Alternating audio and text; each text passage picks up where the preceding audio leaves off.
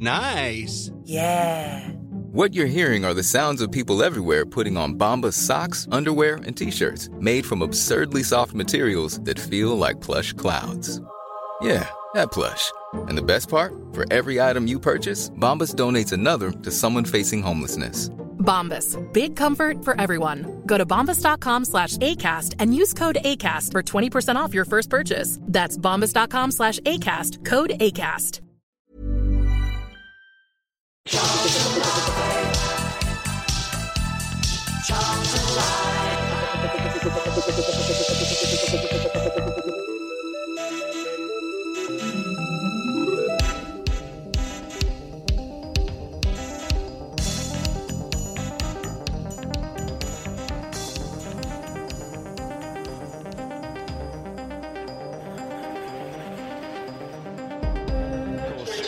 We will observe a moment of silence, and I will hand you over to Brian when that happens, because sadly, of course, as we all know, in the recent past we have lost our Queen, Her Majesty Elizabeth.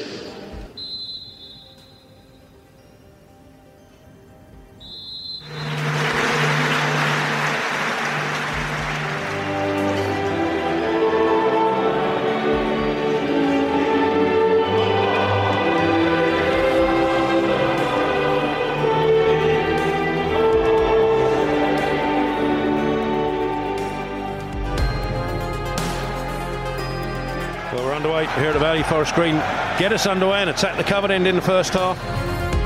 Player with a touch into Dobson, Dobson into Payne, Payne edge of the area, back out into Blackett-Taylor, takes a touch and another one, shoots and scores! Corey Blackett-Taylor back in the side, and after 8.5 minutes the Addicks have the lead. Good football from Charlton, pouncing on the mistake from Forest Green. There was a touch from Dobson into Payne, attacked the area, Blackett-Taylor was free on his left, picked up the ball, took a touch, then took another one to give him the space to slam it home. Yeah, I mean, the Forest Green manager, that's all round really poor. You're throwing, slack ball into midfield, turned over, defence is split, half-hearted attempt to block on the edge of the box, allowing Taylor to come inside on his right foot and blast it in your back of the net. If you're going to defend like that all night, could be 3 or 4-0. Fine Bernard. He will cross, decent looking cross. Wollacott gets something on it, but not enough. And it's an open goal for Wickham in the end. Of nothing really. Forest Green have an equaliser gifted to them, it has to be said. And Connor Wickham has been quiet so far tonight.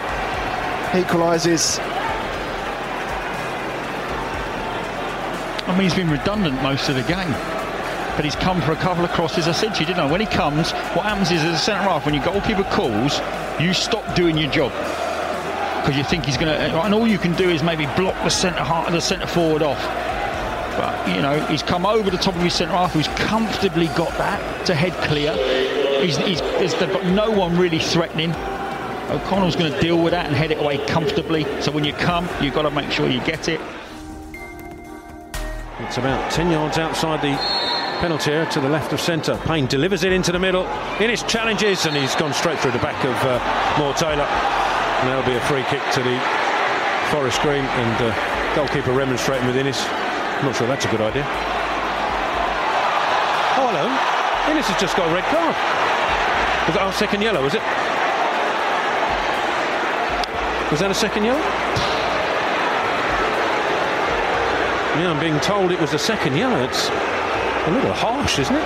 Yeah, he's definitely been booked. I've got it down on my sheet, so if it's not a straight red. He's already been booked. And straight up in the air, and the referee blows time on the game.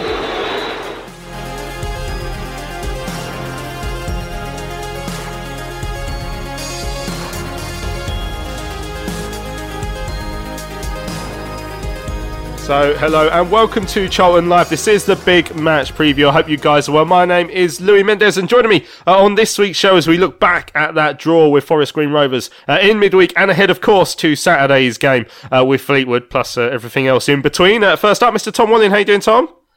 Yeah, I'm alright, thank you. How are you? Yeah, excellent. Great to speak to you. And also joining us on the show this week, finally making his first appearance of the season. He's beaten Chuks Aneke, I guess. It's Mr. Benji Cloak. How you doing, Ben? Good evening. Yeah, all good. I've literally had to dust down the microphone for tonight's show. Yeah, well, there you go. That pre-season training's finally paying off. So on this evening's show, as I said, we're going to look back at that game with Forest Green very shortly, and hear the reaction of the boss, Ben Garner, and of course we are travelling up to the northwest to face Fleetwood on Saturday. We've got a little bit of looking ahead to that as well. Should be an interesting clash for the Addicts, who are now 4 winless, obviously, after that game in midweek. We've also got your views on the performance and your views on the comments made by the non-executive director Leo Rifkind about ticketing and fans not necessarily turning up at the moment. Another very low attendance. I think a realistic attendance of around 7,000 in the week. It was announced at 10,000. Obviously, it wasn't quite that high. So a lot of discussion has been going on as to why people are staying away, and apparently what the club view on the people who are staying away at the moment. Ticket prices, of course, are a big conversation point as well. So loads to get our teeth into. We just heard there the goals, the impeccable tribute to Queen Elizabeth II as well. That's why we didn't do a show on Sunday, of course, with the game called off. But yeah, we paid our tribute at the Valley on Tuesday, as we heard there, and then we played a game with Forest Green Rovers. A 1-1 draw, Tom. Bit of a frustrating one. Very, yeah, and I think Ben Garner said the same, didn't he, in his post-match? And it's one of those where, it's probably going to sound very disrespectful to Forest Green, but if you want to get promoted from this division, it's the sort of game that you expect to win. They're down in the bottom 4 or 5 places. And you look at the stats at the end of the game, we had lots more shots, we had more on target, we had more possession, but ultimately, obviously, didn't win the game. I don't think any of the chances were anywhere near good enough. I don't think we really tested their goalkeeper enough. And it's worrying because, I said first or second show in the season, this is the first season in a while in League One where I'm not saying we can have an arrogance and we can have a swagger about us. I think it is quite a tough division, but at the same time, as I say, we're going into a run of games now. I'll include Fleetwood in that, although I know they're a little bit higher up the table around where we are, where you expect a Charlton side to go and win. And I left feeling very flat because I'd gone on Tuesday night with an expectation that we would get 3 points. We got the early goal, and I thought, right, we'll kick on from this and get more. And I thought for large parts of that game, Forest Green were better. I thought they pressed us better. I thought they moved the ball better, and I think they thoroughly deserved their point in the end. Although they were time wasting a lot at the end, that's part of the game when you're away from home and you've got your point. So overall very, very disappointing and worrying as well for a team that I think we're all pretty realistic about where the squad is, but at the same time, as fans, you hope that we're going to give it a promotion push, and at the moment, we look a long, long way short of that, sadly. Yeah, I mean, Ben, I said after the Bolton game that it feels like reality is starting to hit, and the further we would get away from that 5-1 win over Plymouth, the further that seems, or the more that seems like a bit of an anomaly. We did start very well against Forest Green, and chances were coming and going for Blackett Taylor. He took his goals superbly. Payne was looking lively, but it was only half an hour really, and I think particularly the end of the first half where we conceded, the start of the second half where we were under pressure on the counter, it wasn't looking good, and then we did put on a bit of pressure towards the end, but those clear-cut chances weren't coming again. So overall, quite a concerning display other than that opening half an hour. Yeah, I agree with what Tom said. I mean, if we've looked at the fixture list the start of the season, we've had quite a tough start to the season. We've had teams that are in the top 12 and the ones that are fighting for promotion and reasonably done well against them. The likes of Plymouth, who are up there at the moment, Sheffield Wednesday. So to play a team like Forest Green, again, due respect to them, and start the game so well, you thought we would kick on from there and kind of do what we did against Plymouth.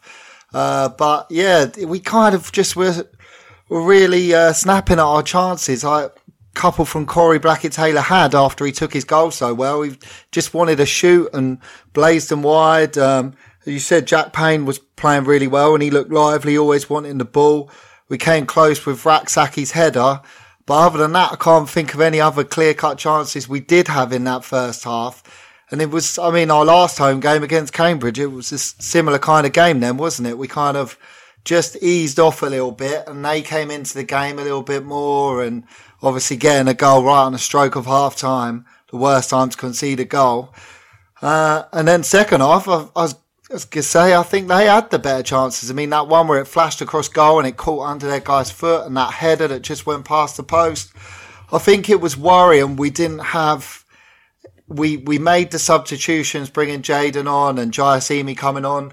But because our formation didn't change, Forest Green just stuck at their job, knew what we were going to do, hit it long to Stockley, hope for some knockdowns. And apart from Raksaki's shot that just went over the bar, we just didn't look like scoring, did we? And I think teams know that, like Cambridge and Forest Green, they sussed us out there. And I think we just need that plan B when it's not going our way. Yeah, I mean, Ben Garner, Tom, has spoken about trying to work out what a catalyst is for the performances almost slowing down after a while. So we have these spells, these half an hours. So at Bolton, it was in the second half. On Tuesday, it was in the first half. I mean, can you put your finger on why we seem to ease off? Is it something the opposition do to us? Is it a mindset we have? I can't really work it out. I think it's probably a mix of both. It felt like we got a little bit complacent on Tuesday night. I think a bit like me in the crowd, you felt once you got that goal that the other goals would come and we'd start to sort of take the game away from them. And I think the second thing that is our fault is taking our chances. You look at that Plymouth game, which, as you say, has become a bit of an anomaly, but we took all of our chances in that game, and that's the big difference. As I say, I don't know, we had over 10 shots on Tuesday night. I can't remember the exact number. Might have even been towards sort of 15, 16. But very few on target. 2 or 3 of those go in and you're 4-0 up at half time. And it's as simple as that, really. So I think they're the things on our side. I think also on the other side, when we don't take our chances and it is still 1-0, I think other teams are starting to grow in confidence now. I think it's too far to say we're soft. I don't think we're soft, but I don't think we've got a fear factor around us. And you could see that in Forest Green.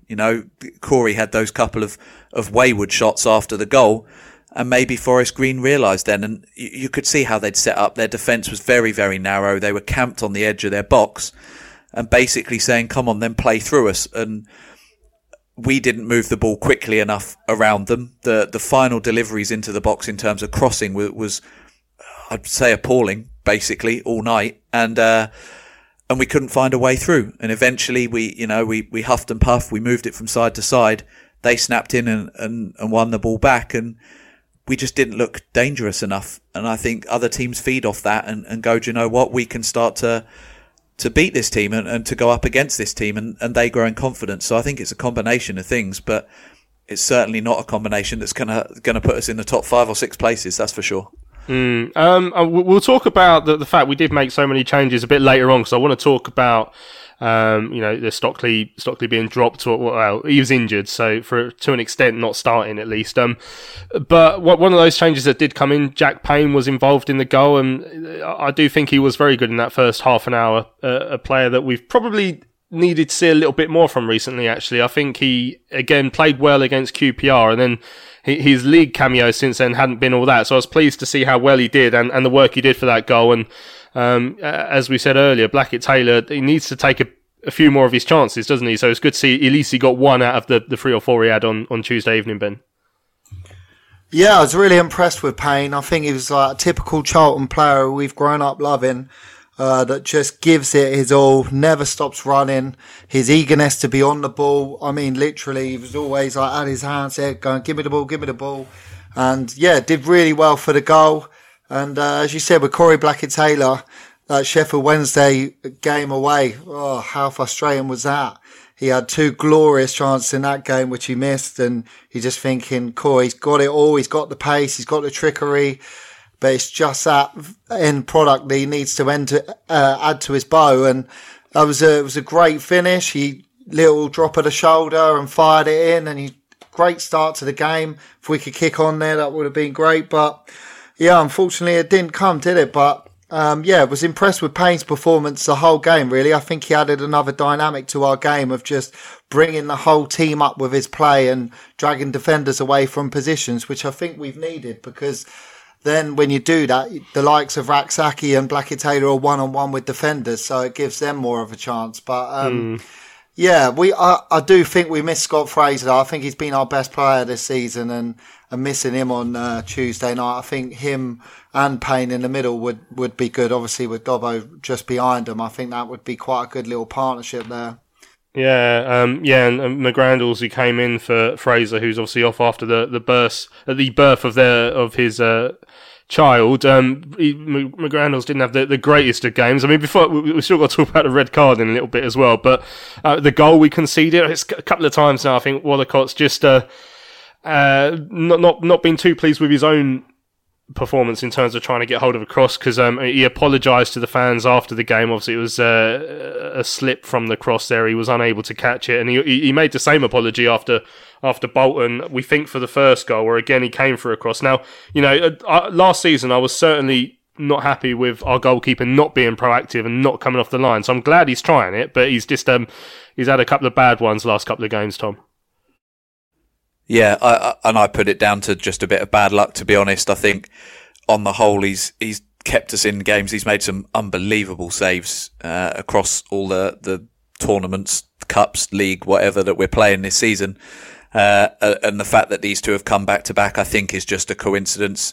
The fact it's coincided with two poor performances as well, I hope is just a coincidence. I think he certainly, for me, breathes confidence into me as a fan sitting there. I hope he does it into the back four as well. Maybe too much confidence in the case of Ryan Inniss, or certainly too much adrenaline in him. But yeah, it was a disappointing goal to concede. And it's funny, I was sitting there and probably 2 minutes before that goal, I said they have grown into the game, but I'm just not worried about them scoring, because they hadn't really tested him at all, and it took a mistake for them to score. And as I said earlier, I think then they grew in confidence and they improved in the second half, Forest Green. But until that goal, it felt like it would have to be a mistake to do it, and sadly that's what happened. But it was one of those nights, the rain was there. It was not a nice night for goalkeepers, which, I wish that we tested their keeper a little bit more, because it was the sort of night where keepers could make, basic errors. But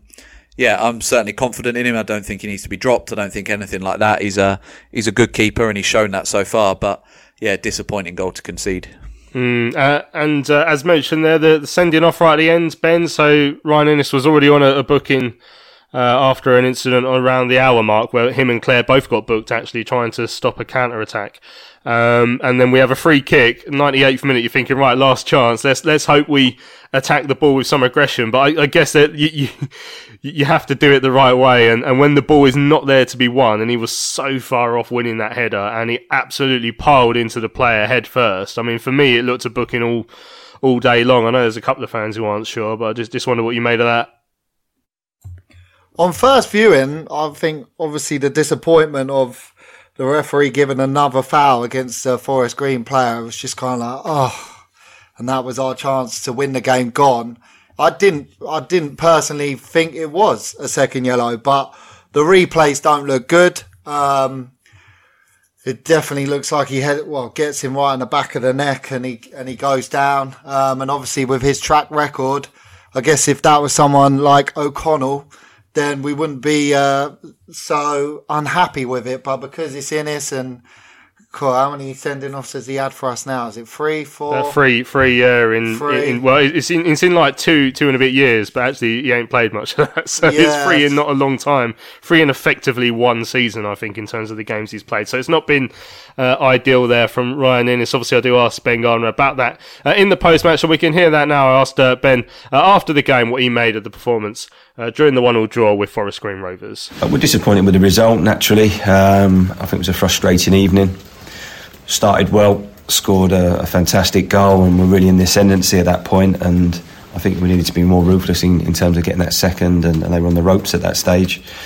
And then I just thought we just got a little bit loose. We made too many mistakes back end of the first half, dropped our levels, allowed them a little bit of hope within the game, and that culminated in their equalising goal, and that gave them something to hold on to. And second half, didn't think we started it great, made some changes, and I thought we finished the half really strong, and we're pushing to get the goal. we've created enough opportunities to score 3-4 goals tonight, and we have to be more clinical. That's for certain. But yeah, overall frustrating because we gave them something to hold on to, and then they can kill the game, they can waste time, and it becomes tough to keep momentum and a tempo in the game. Has that been the story of a couple of games over the last few weeks, not being ruthless when you do have your good spells? Yeah, I think so. We need to take more opportunities than what we are. We're creating enough to score more goals, that's for certain. And we need to take those opportunities when we're creating them. I still think we can create more. But we need to put the ball in the back of the net more often than what we are at the moment. It's that frustration, I guess, what showed at the end there when Ryan was sent off. Have you had a chance to have a look back at the incident for the second yellow? Yeah, I've looked at it. I spoke to the referee quickly at the final whistle there, and he said it was yellow for leading with the arm. He hasn't led with the arm's in the player's back. I think he's aggressive with the challenge, but he's booked for leading with the arm, which he hasn't done. But you can't appeal it a second yellow anyway, so there's nothing we can do. We have to accept it and move on. Well, do you think there was any wrongdoing from Ryan? And he's had a history of some little moments like that. Do you think he was too aggressive in the challenge? He's aggressive. He's trying to score the goal, and he's gone in. It's not. There's no arm involved. If anything, it's head on head. So I just think with Ryan's size, sometimes it goes against him with that. But I don't think it was. I don't think it warranted a second yellow card. But as I say, we can't appeal. We can't do anything. We have to accept it and move on. Yeah, what was the first yellow for? It seemed to happen a similar time to when Claire got booked, but it was sort of on the far side. So did he have anything to say on that? Yeah, I don't know, because Sean got. There was a challenge from Sean and he got booked, and then it sort of played on, and Ryan made a challenge. So he booked Sean, moved away, and then came back and booked Ryan. So I don't know if Ryan was booked. I presume he was booked for the challenge because nothing went on in that time. But we'll wait for that to come through. But again, there's nothing we can do. That goal just before half-time, it felt like one of those things that's going to happen when you don't take your chances in the first half, and disappointing, I guess, for Joe.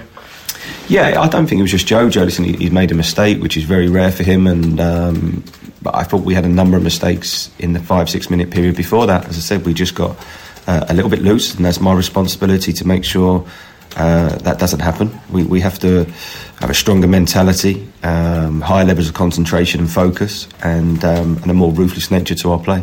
He's quite proactive, isn't he, coming off the line, Joe? That's something to notice this season. I think he seemed to apologise for an incident involving the Bolton goal as well last week. I mean, do you think he's just lost concentration a couple of times recently? I think the one tonight, it's. I think he actually collides. We might collide with Owen, but he comes for it. He's positive, which is how I want my goalkeeper to be. Perhaps should have punched it, given the conditions tonight with the rain. But we don't single out individuals. It's a collective responsibility as a group. I don't think we've done well enough in that period at the end of the first half, and that responsibility starts with me. I guess it was such a disappointment after what had been such a good start and a good opening half an hour or so. Is it about trying to extend those periods of the game for longer? Yeah, we need to. Well, I need to understand why we drop away from what we were doing, whether we get too comfortable, whether we want to start doing things differently from what we'd set up to do. I don't know. I need to find a way of improving that. And again, that's my responsibility to do, because I thought we started well. We get the goal, we're ahead. And as I say, I thought we had them on the ropes at that stage. Second goal would have really put us in control. And even then, they didn't look like scoring. Although we hadn't got that second goal, at no point did I feel they were going to score. And we like I say, we allowed them to get a bit of hope, and we give them a goal. And that makes the second half a different game. There we go. That was Ben Garner. Looking back at that game with Forest Green. 4 without a win now. Tom, you can't let these runs get away with you, can you? No, I think. I think we, as I said earlier, we're all realistic about where we sit as a team. But as fans, you still hope that we're going to be playing for something come the end of the season, and you hope it's obviously at the upper end of the table. And I think it's way too early to say, we're out of that running. But every game that goes past where we're not getting 3 points, it obviously makes it that little bit harder. And as I said earlier, we're going into a spell of games now where you'll be expecting to take 3 points from a lot of them. And that was one that, when Ben Garner was plotting out the season at the start, and certainly going into Tuesday night, I think he would have expected to win. So that's the frustration. As I say, realistically, we're probably about where we should be with the squad we've got. But as fans, I don't think we would accept that. And we're obviously going to come on to talk about the investment a little bit later. But it makes the next game, obviously up at Fleetwood, that little bit more important now. And as I say, you still go there and expect to get something, but not an easy place to go and a long trip. And as you say, the longer it goes on, you could slip into a little bit of a run. So, yeah, I don't think it's panic stations yet, personally, but I know I'm probably at the more optimistic end of the scale. But yeah, it's something that Ben Garner needs to get a grip on soon, and we need to start winning some games again and quickly. Right. Well, before we hear from some of you guys as well, we've got loads of messages that come in. I think we need to talk about the other major talking point that's come out of this week. Now, on Wednesday morning, we're all sort of getting up after a bit of a disappointing game on the Tuesday. Very low attendance as well. It wasn't a very good night. Unfortunately, at the football. So we're all just sort of licking our wounds after not beating Forest Green Rovers, and we wake up to a couple of tweets from Leo Rifkin. Now, he is the non-executive director at the club. He was brought on board, of course, by the owner, Thomas Sandgaard, very close to the owner. Now, he sent a number of tweets, some of which ended up getting deleted, some of which haven't.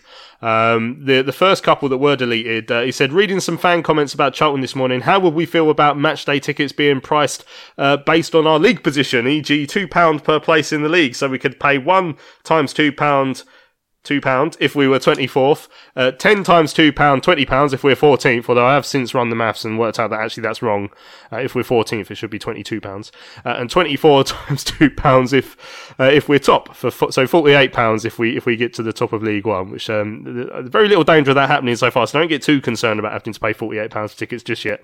He then said that the thinking goes, we want to pay to watch great football and vice versa. We want to see our pound being dedicated to maintaining a standard of top performing excellence at the club. Interested to hear thoughts. Now, those were deleted, but soon after some similar tweets were put up. He says, financial sustainability in football means money going out equals the money going in. This means that the club is its own guardian and ultimately not dependent on ownership funding. We, the fans, as supporting a club in buying tickets, effectively own the decision making of a club. Quite a few people have picked up on the fact that he said we, the fans, which is stood out because I don't think he's a Charlton fan. He says, if we want a better performing team and better funded team, we have to turn up each week and support the team. If we don't, we can vote with it by not buying a ticket, and the club will take the hit for that. So if we don't turn up, he says, we're voting for a team that doesn't perform well or get funded well. A fully sustainable club ends up being led by the fans. He says, football is of course much more than a company but a heart of the community. It must balance its own soul of being the family dining table for its fans, but also in a way that means it can continue to deliver a fine meal and be consistent with what it delivers, which is almost hauntingly references the Katrine Mayer restaurant customers quote there. And then finally says, the question I'm asking myself, and I'd like to hear from relevant fan communities, is are we, and how, and what, and how are we prepared to support our clubs? Now, I mean, the time of it on its own was just hilarious because it was the Wednesday just after we'd woken up after a crap game, Ben. But I mean, there's a lot, there's some red flags all over that, unfortunately, isn't there? Yeah, massively. I think one of the biggest red flags is saying we as a fan, when clearly you wouldn't come out with those statements if you were a Charlton fan or a football fan in general, really, because you can't. Again, likening it to being in a restaurant, it just doesn't make sense. If you were going to liken it to a restaurant, I mean, literally the money spent this season just on personnel and having the right amount of numbers in our squad hasn't been good enough. So you wouldn't buy rubbish food and then serve it out for loads of money, would you, in a restaurant? You just wouldn't. Yeah, I mean, look, me, myself, I haven't got a season ticket this season. I've had one since the age of 3. What's your reasoning behind that, Ben? Because there's plenty of people like that this year. Yeah, again, well, that's probably one of the reasons as well. I've had loads of friends I used to go with. They're in a similar boat. Look, just a bit of lack of enthusiasm, I'd say. It's just kind of, after the last few years, the bravado that Sandgaard came along with, we're going to do this, we're going to do that. And then just seeing the lack of investment in the squad this season, I just thought, you know what? I'm just going to pick and choose my games this season.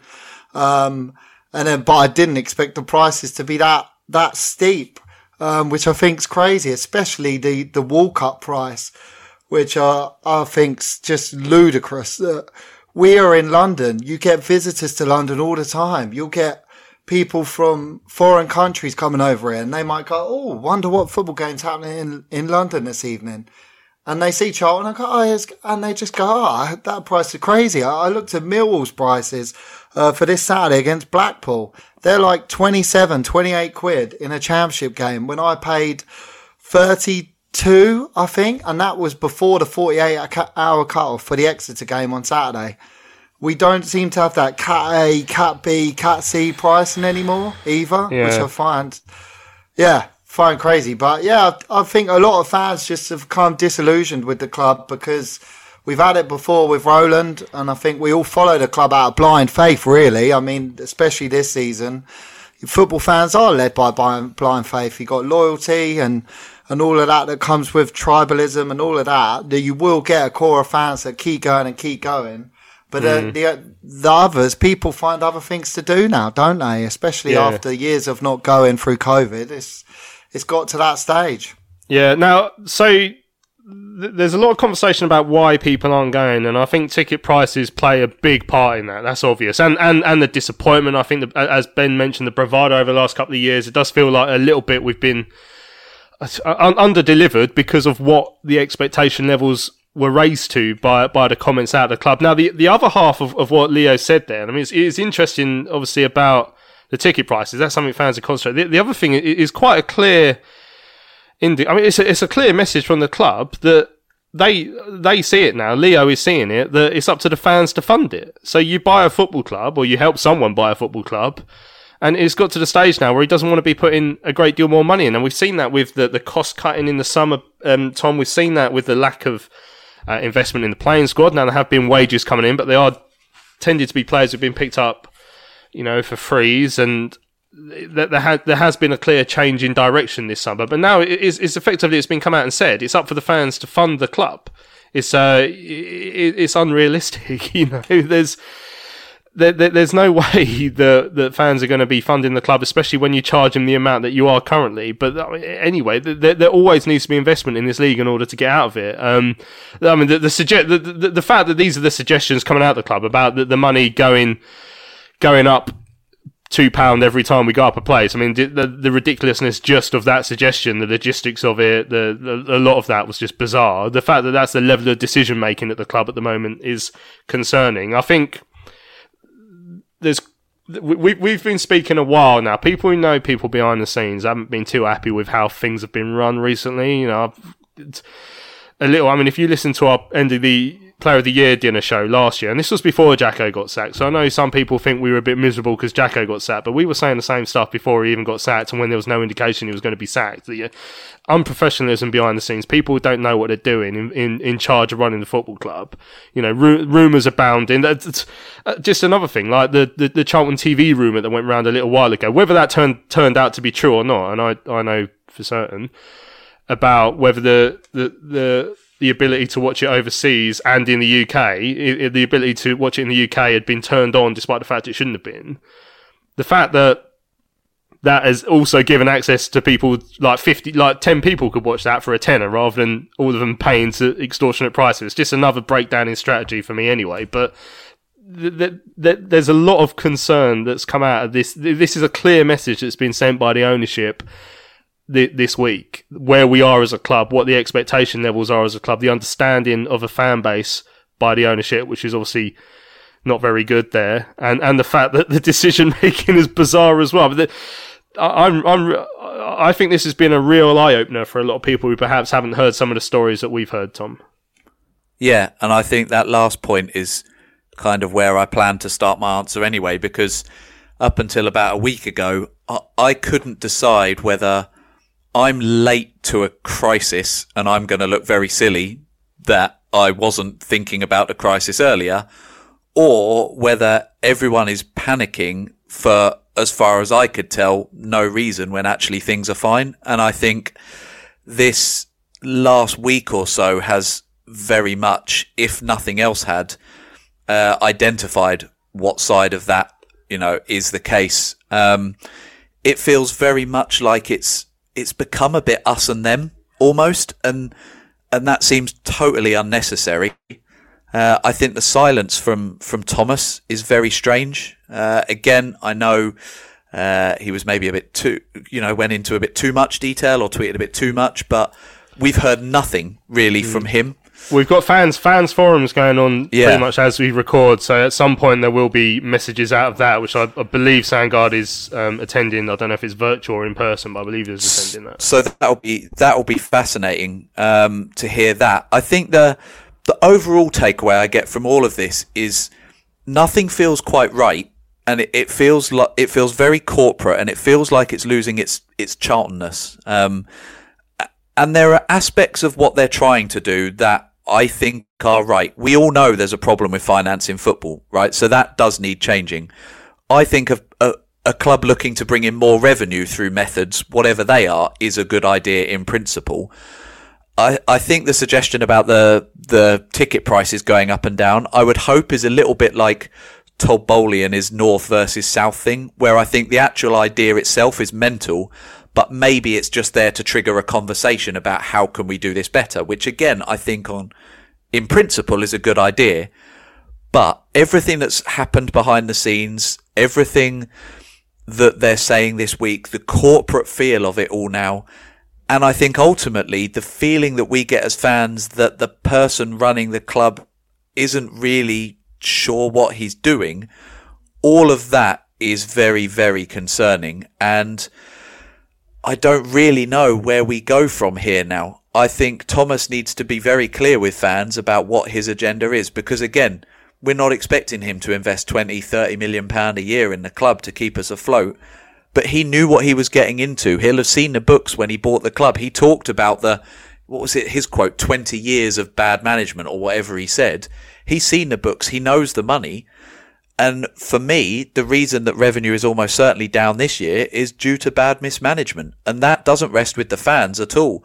Fans will pay for a product. Like Ben says, there are some who are blindly loyal. I've got a season ticket this year. Can't say I enjoyed Tuesday night. I'll still be there on Saturday at Fleetwood. I'll still be there at the home games. But other people are finding other things to do.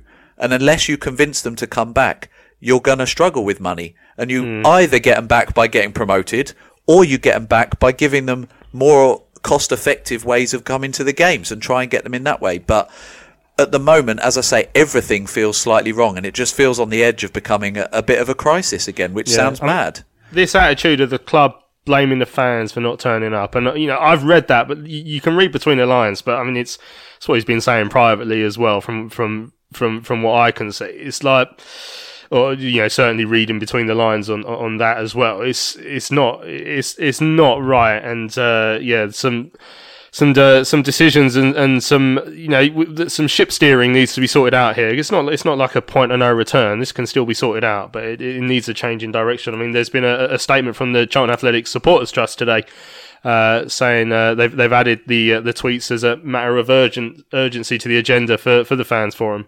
They said the idea that fans not buying the tickets is the problem would be laughable if it wasn't so insulting. People are lying awake at night wondering how they're going to pay their energy bills this winter. Most tickets are over £30. There's a multitude of factors at play. If fans owned the decision making, then they would have ensured that ticket prices remained affordable. We would have signed a striker this summer to show ambition. Charlton people wouldn't have been made redundant. They'd still be at the club. They wouldn't have tried to change the name of the women's team. We wouldn't have entertained the sponsorship from shifty purveyors of NFTs. That's also going to be talked about the Fans Forum tonight. So yeah, plenty of unhappiness there. We've got some of your messages as well. Again, forgive me, it's one of those shows where we're not going to get to everything because actually loads of people, I only had a couple, so I just pushed people for a little bit more, and then all of a sudden loads of people can't have their say because there are too many people have messaged. Right, so let's have a look at some of those messages. A couple of emails. Dom says, I thought we really struggled to get Miles Leaburn into the game on Tuesday. This is about the game. For me, it isn't a reflection on his part. It's just that Corey and Raksaki kept shooting after the first goal rather than trying to slip him in. The fullbacks don't seem to give the wingers options at times. It seems a little disjointed in the position. He says, for me, the biggest frustration, apart from the ref forgetting that time wasting is a bookable offence, was how Forster-Caskey stayed on the bench, especially as McGrandles wasn't looking at his best. Phil says, disappointed to say I've totally lost all my enthusiasm for the game. The way we're playing at the moment, we rarely look like scoring, always look likely to concede. We're so frustrating when we're in possession. It's untrue. We regularly sliced 30 to 40 crossfield we were regularly sliced open with 30 to 40 yard crossfield passes. We seem unable to cope with this play. That's from Phil. David said it's going to be a long season. There's a couple of things that did make me laugh though. Ryan Innes losing his boot and not being able to put it back on. So he's apparently, well, I didn't see that at all actually. You missed that. He said what was going on with Rovers number 3 shorts as well. I missed that as well, Dave, but you have to keep me up there. And Gary said another frustrating game. Swindon's record against Forest Green, they've done the double over them. Considering they've lost their manager and a few key players, it's pretty worrying. Is our squad worse this year than Swindon's was under Garner last year? Cheers for always. That's from Gary. And Jake said Tuesdays felt like a loss. Encouraging the football is 10 times better than it was under Jacko though. We failed to replace Washington. It's becoming clearer by the day. Tuesday just stunk of an underfunded and a very thin squad. McGrandles doesn't look up to standard. I think we missed the final ball quality of Fraser and Kirk. Well, I've dropped a little bit of audio from Kirk, but Garner didn't sound too impressed with Kirk actually when he was asked during the week. You would have seen it on the South London Press website as well. I think he feels like he needs a little bit more from him in training at the moment. Jake then says attendance was depressing, but understandable. £32 for mid-table League One games is atrocious. Beginning to get a bit of a sour taste around the club at the moment with the ownership again. I'm not sure I've got the energy to go through this again. Take care. As always, that's from Jake. Cheers, Jake. Thanks very much. A couple of tweets as well. Joe said it'd be quicker to have a phone in than type all this out. Bullet points. I'm attending and will continue to do so, but it's not fun. Empty stadiums are depressing for players and fans. The club has priced fans out. It's surprised then at the low attendances. A full Valley would have got us 3 points on Tuesday, in my opinion. The club is losing revenue on the day, losing prize money in May, and we will have less leverage from sponsors. Project Break Even is broken and flawed, and that's the be all and end of it, Ben. Like, if that is the project, breaking even, not spending money and hoping that the fans fund it, I mean, the crowds are only going to get smaller. Yeah, it's bizarre, isn't it? And I think it goes back to what Tom said earlier, that we need to hear what Sandgaard's aim is here, because it certainly wasn't what he was saying at the beginning. So what's changed for him? Has he suddenly seen the books and gone, oh, actually this is too much for me to fund, I need to cost cut everywhere to try and make us break even? But then you're never going to get promoted like that. I mean, Sheffield Wednesday, Ipswich, Portsmouth, they've spent money, they've brought in players on loan, they've got a big squad. They're not going to break even this season, but they're going to try and get promoted, because when you've got a much better chance in the Championship. So just, bizarre statements like that recently, again, still a roar in people's minds, because we just don't understand it. Yeah, right. Aaron says, I have a season ticket, but I've only been a few times. When I do go, the 90 minutes of football is the worst bit of the day. The standard of the football is awful. The players look bereft of confidence. Feels like a club going backwards. There's a well-established culture of failure at the club. The King of Cool says, how can this lot be paid to play football but unable to cross a football? Incredibly baffling. Miss Scatty said the Rifkin thing is absolutely bonkers. Leaving aside the season ticket and the away fan price issues, how would the website cope with rapidly fluctuating prices? Well, that was part of it. Like, if where are we? We're 14th at the moment, which according to my table, I think means we should be paying £22, which is obviously a lot less than we are anyway. But yeah, what happens if we win Saturday, we go up to 12th, but then we lose the next game and we go back down to 16th. But there's tickets on sale for games for the entire month. Like, what price do you pay? Is it where we are when you book? It's such a ridiculous thing. It doesn't matter. K Brock says last season I bought kids tickets in the East End for £10 plus £1.50 for my son's friend. My son and I are both season ticket holders. The cost to bring his mate now is £17 plus £3. I can't afford £20 each game. So much for encouraging new fans. He's 12.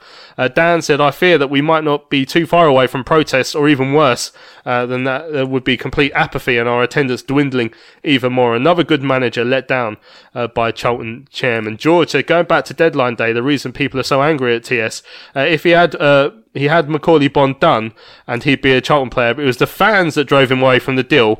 Why is Thomas Sandgaard held responsible for that? I mean, George, that's completely untrue. It was not the fans that drove anyone away from Macaulay Bond arriving at the club. You've got that completely wrong, I'm afraid. It was it's probably more likely to do with the fact that QPR didn't get a striker in, sure, but it was us who were left scattering around at the last minute for that. But the idea is for fans that drove the deal away from Macaulay Bongeorge, I'm afraid, is completely wrong.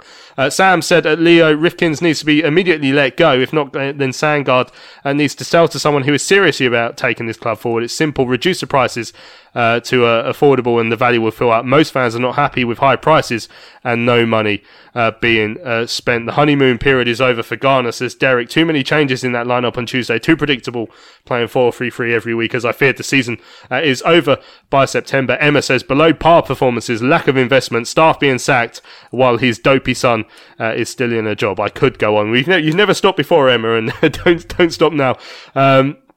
Yeah, we'll leave it there. We've got loads of tweets. Again, as per always, check our replies on Twitter to see what a load more fans are saying. But there's loads of people having their say on the comments by Leo on the performance on Tuesday, and of course the fact that the ticket prices are becoming to cause a bit of an issue. Right, we'll have a break. When we come back, we shall look ahead to the game with Fleet. When you're ready to pop the question, the last thing you want to do is second guess the ring. At BlueNile.com, you can design a one-of-a-kind ring with the ease and convenience of shopping online. Choose your diamond and setting. When you find the one, you'll get it delivered right to your door. Go to BlueNile.com and use promo code LISTEN to get $50 off your purchase of $500 or more. That's code LISTEN at BlueNile.com for $50 off your purchase. BlueNile.com, code LISTEN. Hi, I'm Daniel, founder of Pretty Litter. Cats and cat owners deserve better than any old-fashioned litter. That's why I teamed up with scientists and veterinarians to create Pretty Litter. Its innovative crystal formula has superior odor control and weighs up to 80% less than clay litter. Pretty Litter even monitors health by changing colors to help detect early signs of potential illness. It's the world's smartest kitty litter. Go to prettylitter.com and use code ACAST for 20% off your first order and a free cat toy. Terms and conditions apply. See site for details. Cullen trying to take his man on. Chip ball back across. Bauer's there. Pearce is there. Bauer with a header. And it's Jones. Oh, it's in! Oh, he scores! Oh, Patrick Barr! You absolute German beauty! Woo! Dreamland! Charlton have scored! With seconds remaining! We've done it all! Get in! Come on! What a time to be here at Wembley! Oh my word! Oh my word!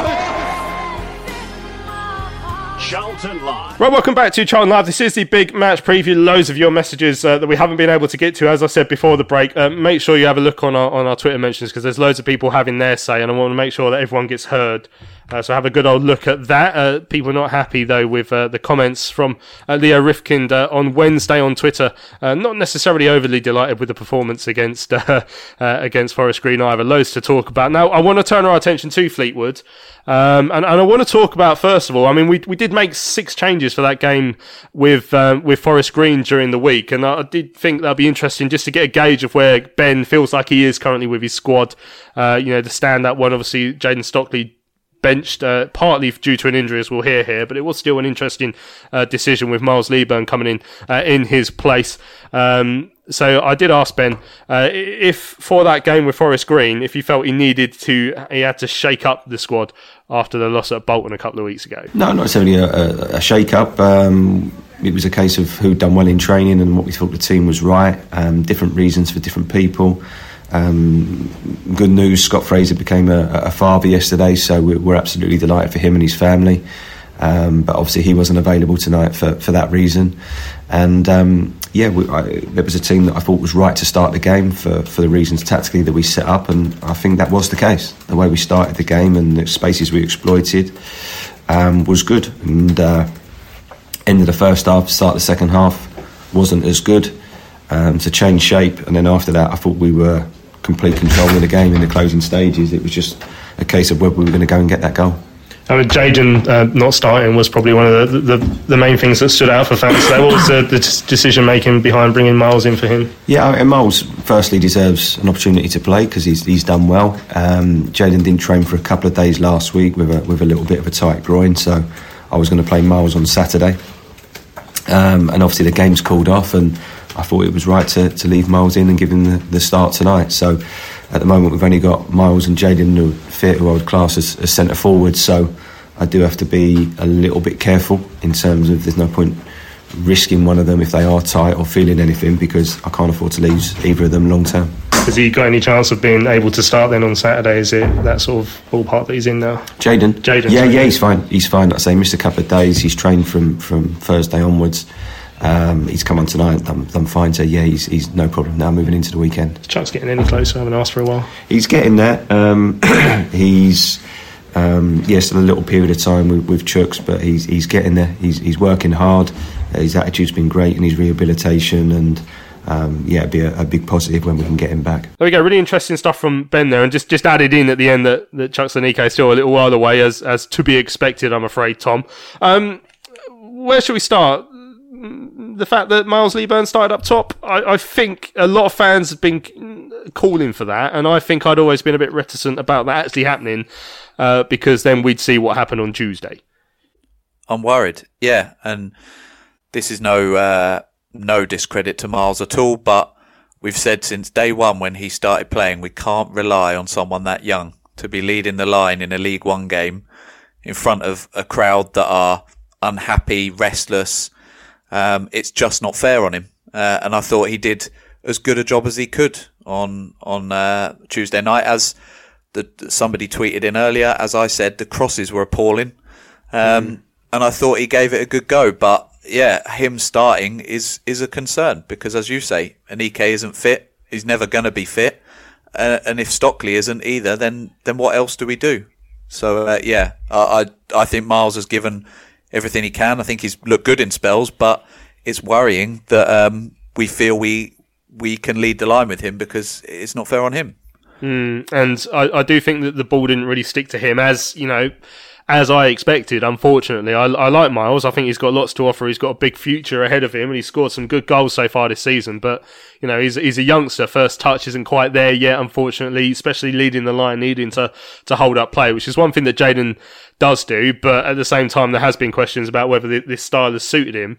Are we getting concerned at this? I mean, we don't think we're going to push for playoffs, unfortunately, Ben. That's where we are. But we do want to be a competitive side in this division. And we've gone forward without a win now. And there was a bit of a shake-up after that performance at Bolton. We didn't defend very well up at Bolton. We gave away a few chances on Tuesday night. Not as many as up at Bolton, but still some. And there was a bit of a shake-up. I mean, do you think Ben is seeing bits and pieces that he feels like need to change as well? I think as we said earlier, these half-an-hour spells we're having and we're not consistent with that, that's got to be worrying for him. That I think the Sheffield Wednesday game was quite a consistent away performance that we saw there. Unfortunately, we just didn't put the ball back in the net, and they scored a very good goal. Apart from that, our away form just hasn't kicked off yet, has it? The Bolton game was like a 5-minute period, and then they were all over us and totally deserved a win. Apart from that, our away form, we've done okay. So it's about bringing in different personnel and how they can affect it. And I think someone like Jack Payne keeping his spot, as I said, hopefully Fraser's ready to come into the team, because we definitely missed him. And now that back four is going to change again with Lavelle coming back into it, because obviously Innes is suspended. I don't think that's helped Wollacott in the last few games either. Having a back four that changes all the time, especially with Chin and Claydon changing as well. So yeah, it's difficult to put your finger on it at the moment of how we've not been consistent enough in games to get the points. But I guess it's just down to the depth of the squad. We haven't got enough people knocking on the door, proving their worth to say, look, give me a chance. Especially when he's talking about the likes of Kirk in training, that he says not being good enough. Players aren't putting their best performances in because the others aren't chomping at the bit to get it, or they're not there. They're not there ready to come in. Excellent. Right, well, let's hear a little bit more from Ghana. Looking ahead to the game with Fleetwood, the Cod Army sit 2 places, 1 point ahead of us in the league table. They've only lost once this season, I think, which is a remarkable stat. but they've drawn 5 and only won 2. So very similar start to us. We've lost just one more game than them. So looking ahead to the game, I asked Ben Garner what sort of challenge he expects the COD Army to give us. Yeah, a tough game. I've seen them play a couple of times this year already, and I think it's generally over the years been a difficult place for teams to go. And they've a bit of a change in style, but they play with great energy and intensity. They've got quality. I think they've signed some really good players in this window. And like every game in League One, it's a tough game. We need to roll up our sleeves. We need to show a bit of character, and we need to go there and perform and try and get 3 points on Saturday. Yeah, we got a good win up there last season, having been on a difficult run, and obviously with 4 without a win, that's one of those runs you don't want to see extending too long. No, of course not. And I think we've had a good start, and disappointing with probably 3 out of the last 4 games that we haven't taken more points. So, but we can't feel sorry for ourselves. There's just no time in this game. We have to move forward very quickly. We have to show the right mentality and the right character, and 3 points can change everything. As soon as you get that win, it breeds that confidence again, and that's what we need as quickly as we can. Oh yeah, that's Mr. Garner, and a bit of a cough he did on Tuesday. Poor old Ben. It will be a challenge. We've won there a couple of times, in our only visit. I think we visited there 4 times maybe, and won 2, or something along those lines, maybe 5 and 1 2. And we won there last season. Funnily enough, Tom, actually on a difficult run. It turned out to be Nigel Adkins' second win and final win of the league season last year, but it came when we needed a win. It sort of rewarded those visiting supporters. There weren't many up there last year. There'll be even fewer this year with the train issues and petrol prices and everything. But it would be nice just to get. We need a lift. I said this going into the Bolton game. Just need a bit of a lift now. We need 3 points on the road. We need our first away win of the season, and it would be bloody lovely if we can go and do it up there on the Fylde coast to reward all those who are going up by coach. Yeah, totally, and it'd be very interesting to gauge the reaction if we were to win. It doesn't even have to be comprehensive. If we win 1 or 2-0, very interesting to gauge the reaction of fans. Going back to that sort of crisis question I was almost asking myself earlier, does that settle things down, or does it just kind of paper over the cracks and hide what's really going on? So, yeah, as we said earlier, every game now becomes that little bit bigger until we win, because we've been on this little weird run where we've obviously lost 1 or 2, but drawn a lot as well. But as you say, Fleetwood, I think, drawn 5, the only team to have drawn more than us in this division. I think drawn 4 in a row, didn't we, before winning their last game. So, yeah, it's you'd have your money on a draw, wouldn't you? But I don't think that's enough for us. We need to go up there, and we need to certainly push for the win. And as I say, if it can just kickstart something, that would be good, because we haven't been awful this season. There's been 1 or 2 games. But as Ben said, we were good against Sheffield away. I think Bolton was the only game where we were pretty largely outplayed for large portions of the game. So it's not like we're being outplayed every week. It's just we don't look like winning the games either, which makes sense given the amount of draws we've had. So if we can just get that to click, and I think you asked it last week or maybe the week before about, is the Plymouth game the real us, or is the other games the real us? And I think it's becoming more and more obvious that it's not the Plymouth game. But that still happened, and it shows that if we can click, I'm not expecting us to go out and score 6 every week, but there is the makings of a good side there. As Ben says, I think squad depth is an issue, and at the moment we're just in a little bit of a rut. But Saturday, perfect opportunity to try and put that right. Yeah, and we certainly need to do that. I mean, it's with Ryan Innes out, then I guess Lavelle seems like the obvious change for him. Is there anyone else that you'd be desperate to see come into the side over the next? Would you like to see Jaden back, I guess, if he's fit enough, which it sounds like he will be, Ben? I'd definitely like to see Jaden back. I think he gets made a bit of a scapegoat by the fans. But realistically, we've seen, I personally think he's one of the best strikers in the division. And I think he proved that last season. Unfortunately, his injury was out for about 3 months, didn't help. But obviously that came with a different formation. Him up front with Connor worked. But yeah, look, I totally agree with what Tom said. You can't put the pressure on Miles like that and then fans start turning on him. It's not fair. But yeah, Lavelle back in. Love to see Fraser back in. Not sure if he's going to be able to be there. But yeah, I'd love to see him back in. But yeah, regular more game time for Corey Blackett-Taylor and Rak-Sakyi starting, so that they can try and get some more consistency about their performance. I think he went missing a bit on Tuesday night, Rak-Sakyi, but then came into it right towards the end again. Dickie Chin, I thought he made a good account of himself on Tuesday night, so I wouldn't be too. I would like to see him back in the team again and starting again from where he left off on Tuesday.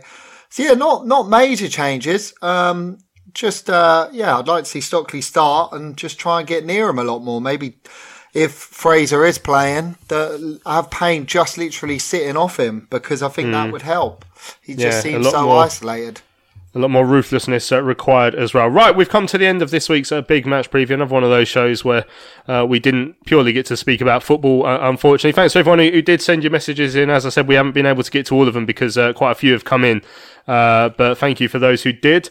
Thank you to Tom and to Ben for speaking to me this week. Cheers, mate.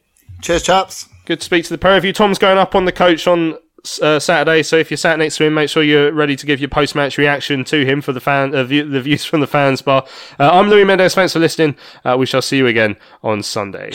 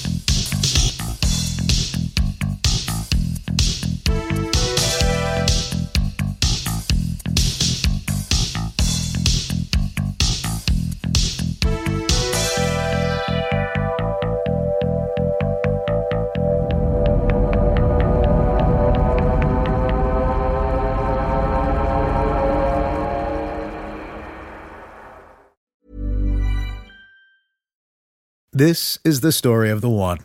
As a maintenance engineer, he hears things differently. To the untrained ear, everything on his shop floor might sound fine, but he can hear gears grinding or a belt slipping.